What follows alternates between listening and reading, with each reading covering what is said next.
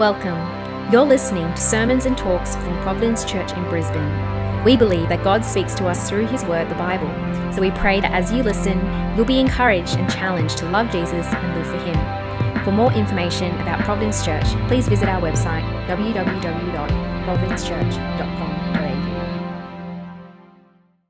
Well, Father, thank you so much for your word, that you do speak to us through it. And we pray, Lord, now as we receive it, that your Spirit be at work in our hearts, moving our hearts to know you and to live for you as you've called us to be a people of love as you are. So we pray for this now in your Son's name. Amen. So it was my birthday last week, and as a gift, one of the members here at church decided to make a meme of me. So here's the picture that he did. He photoshopped my face on this meme, so you're telling me that that's the meme, and that's my face. Now, I know memes for a lot of Gen Z here, it's out of fashion, but, you know, this guy was one of the Gen Y guys here, and and he decided to do this photoshopping. Now, you can see that, right? Apparently, I'm known to have this cynical facial expression, and I can't argue that, right? That is just my face. It's my face when I'm thinking. It's my face when I'm concerned. It's my face when I'm confused. It's my face when I am suspicious and cynical. I don't even know that I'm pulling that face half the time, but that got captured on camera. Others at church have also told me that I give off grumpy old man vibes. Let me be clear, I'm not yet 40, but here I am, sadly and unfortunately known as the cynical, grumpy old man at church. That's a real shame, isn't it? It's a real shame because I don't want to give off those vibes. I mean, I'd rather have my face photoshopped on a meme that represents kindness and joy and being approachable and friendly. But unfortunately, at least some of you here at church think this of me. It's okay, I'm not hurt. I'm not hurt. Can't really deny it. It is me. It's funny because it's sort of true. But I want to ask you today, if you were made into a meme or photoshopped onto a meme, what would it be? What would you be known for? Unfortunately, this is what I'm known for, but what best represents you? I bring this up because I don't know about you, but for me, I wish and hope I could be less of a cynical, grumpy old man, and surely you would too, right? Even more so for the church, if you are a Christian, what are you and I known for? What is a Christian known for? What would a Christian represent? When people meet us, get to know us, and they go away, what kind of impression do we leave on them? What marks us that shows that we are a people that worship Jesus, that we want to represent Him and as God's people? The Bible today, in this section of the Bible, it's going to show us that if we truly follow Jesus, we'll desire to live like Him and love like Him. And that's what Christians should be known for. If you're here and you're not a Christian, I also hope today that you'll learn a little bit about who Jesus is and how that shapes how we as Christians aim to live this life. And appreciating the reality as well that Christians are also just human as well. We aren't Jesus. We don't always get it right, yet He is the perfect example that we follow. When John the Apostle, so John is one of the apostles of Jesus, one of the 12 disciples, he writes this letter to the church back in his day, a couple thousand years ago, and in this part of the text, he wants to begin with a negative example. That's what he starts with. He says this because he knows that the reality in churches, even in his day, in his time and day, and today's as well, this is what happens. So verse 11 to 15, this is what he writes for us. I've got it on the screen. For this is the message you heard from the beginning. We should love one another. Do not be like Cain, who belonged to the evil one and murdered his brother. And why did he murder him? Because his own actions were evil and his brothers were righteous. Do not be surprised, my brothers and sisters, if the world hates you. We know that we have passed from death to life because we love each other.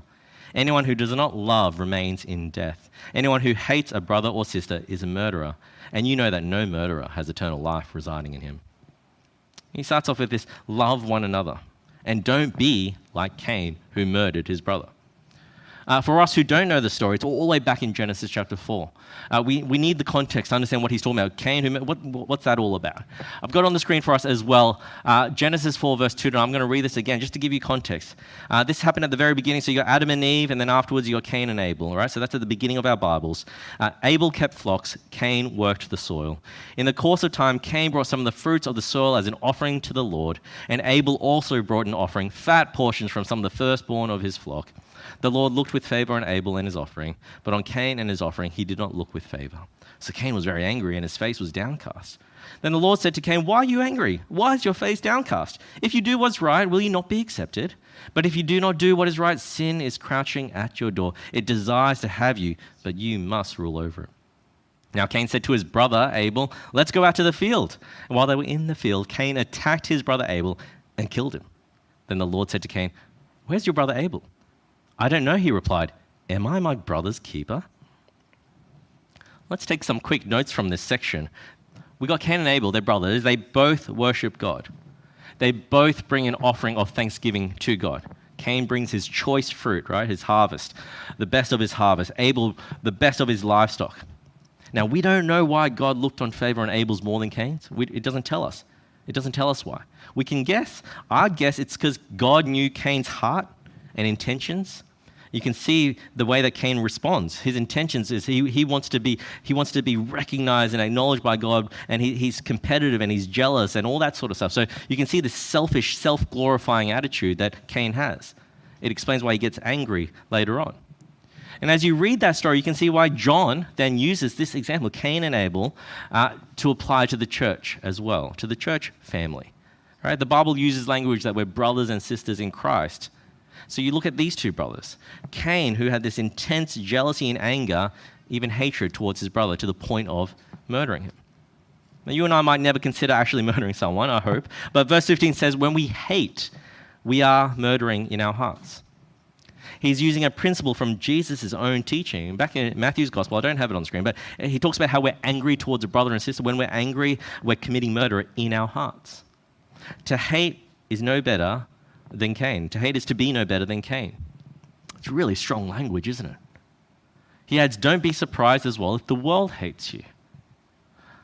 And he says this because in this context, because sometimes the world out there, sometimes are quite antagonistic to Christians, but sometimes the world also lurks right here, exists right here in the church.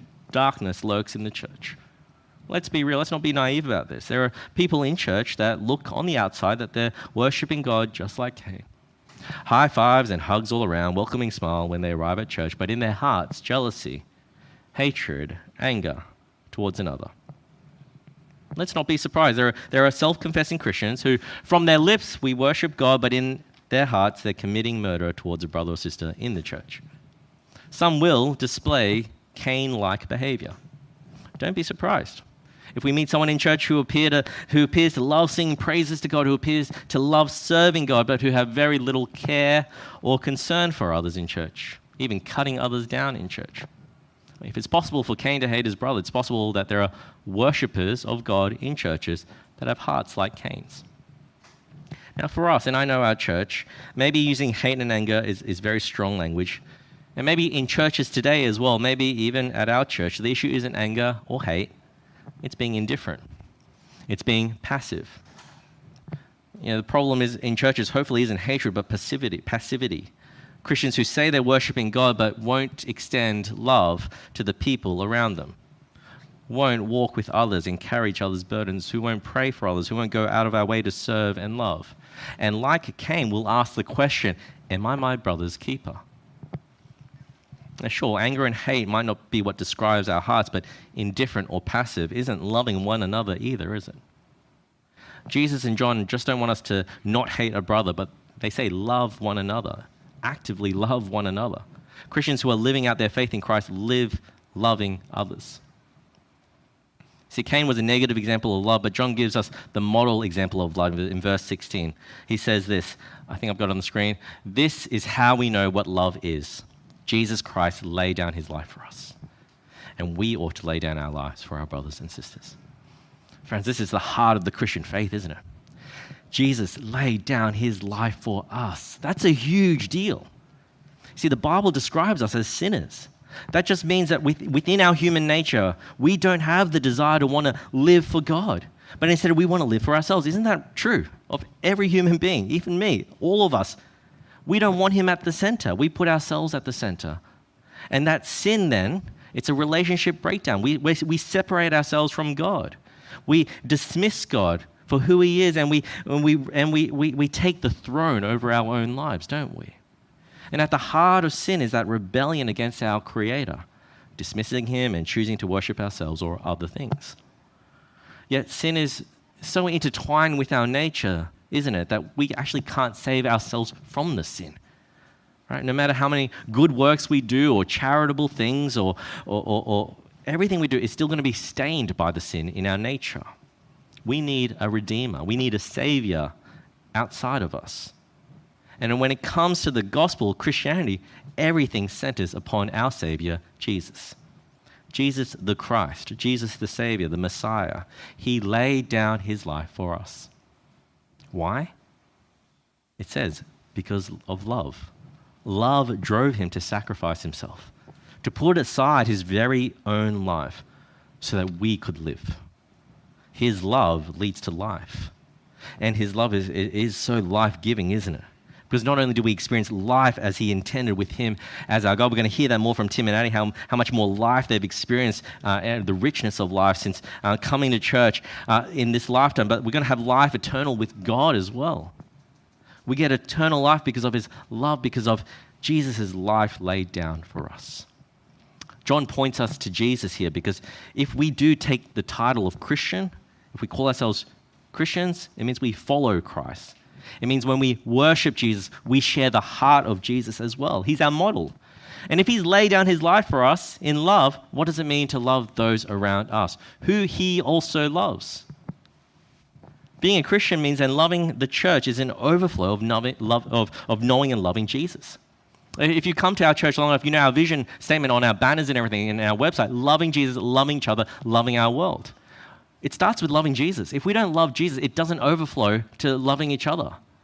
But when we love Jesus, we will want to love each other. It's an overflow of our love for Jesus.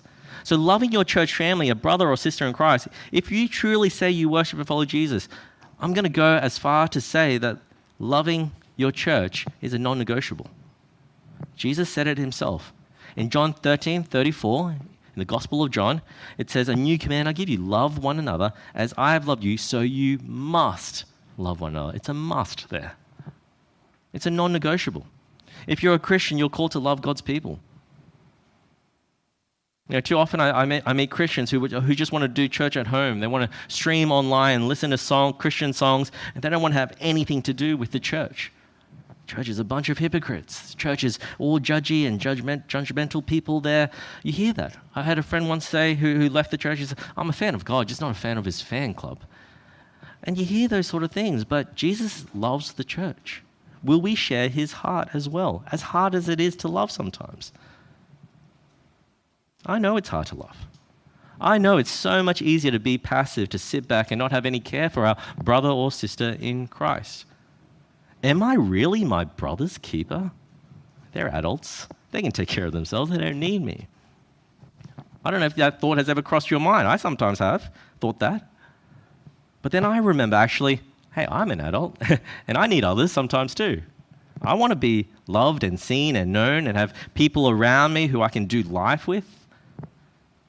Truth is, right, to be human is to need relationships. We need community. We aren't made to be alone. There is no self-made man. We're better people when we have others sharpening us, encouraging us, challenging us. We're better together. Imagine if we all came to church here and had an attitude, we're here only for ourselves. There'd be no one welcoming you, no one praying for you, no one supporting you, no one asking you the hard questions. There really is no church if you think church exists and revolves around you. You see, the truth is the church is a community built around Jesus. He's at the center of it. And because he's at the center of it, it means we're called to love one another. Is that hard for you to do? I know it's hard. There are days I find it hard. You can admit it. It's okay. It's hard to love people, especially if they're different to you, especially if you have nothing in common. Especially if they seem to have more needs than you, and sometimes you feel very drained afterwards. It's hard. I get it. But it's in those moments we all need to ask ourselves, how does Jesus see us? Because when Jesus sees me and I reflect on this, man, I'm such a needy person. I'm a broken man. I have so much mess in my life that pops up here and there. I can see that the sin in my own heart, the pride, the jealousy, the lust, anger, envy, greed, impatience. Don't we all have that? At times, at least? The list goes on. Why would Jesus even bother with me, I wonder? I'm a mess. I'm the most difficult person to love. I sometimes feel sorry for my wife. If I was God, I wouldn't want to extend love and forgiveness to someone like me. Especially God, who can see and knows my even deepest thoughts and emotions. Yet we come to this very truth. This is how we know what love is. Jesus Christ laid down his life for us, for you, for me. If he's willing to do that for someone as wretched as I am, surely I can extend that love to those around me, right? Surely. My love won't be as perfect as Jesus, for sure. It'll be imperfect. It won't be like his love, but I can strive to love, to lay down my life as best as I can for others. I can do that when I myself have received the amazing, undeserving, gracious love of Christ, can't I? What about you? Will you sit with that truth about who Jesus is and his love for you? And will you extend love to those around you? Not just your friends. They're the easy people to love. Not the easy people around as well, but truly love those who you might share nothing in common with except your faith in the Lord Jesus. Verse 17 to 18 challenges us to love, not just in word, but in action as well. Verse 17, it's on the screen. If anyone has material possessions and sees a brother or sister in need, but has no pity on them, how can the love of God be in that person? Dear children, let us not love with words or speech, but with actions and in truth. I find it so interesting because when you look around in culture and society today, we say love is love, don't we? Spread the love. We want to love everyone. We're loving people. And so I don't know if you've noticed at times, but sometimes we do that and it's just like a coverall excuse to actually not love anyone in particular. It sounds good and feels really good to say, but in practice, when it comes to the individual, actual people, there is no real practical love. There's no real understanding or concern.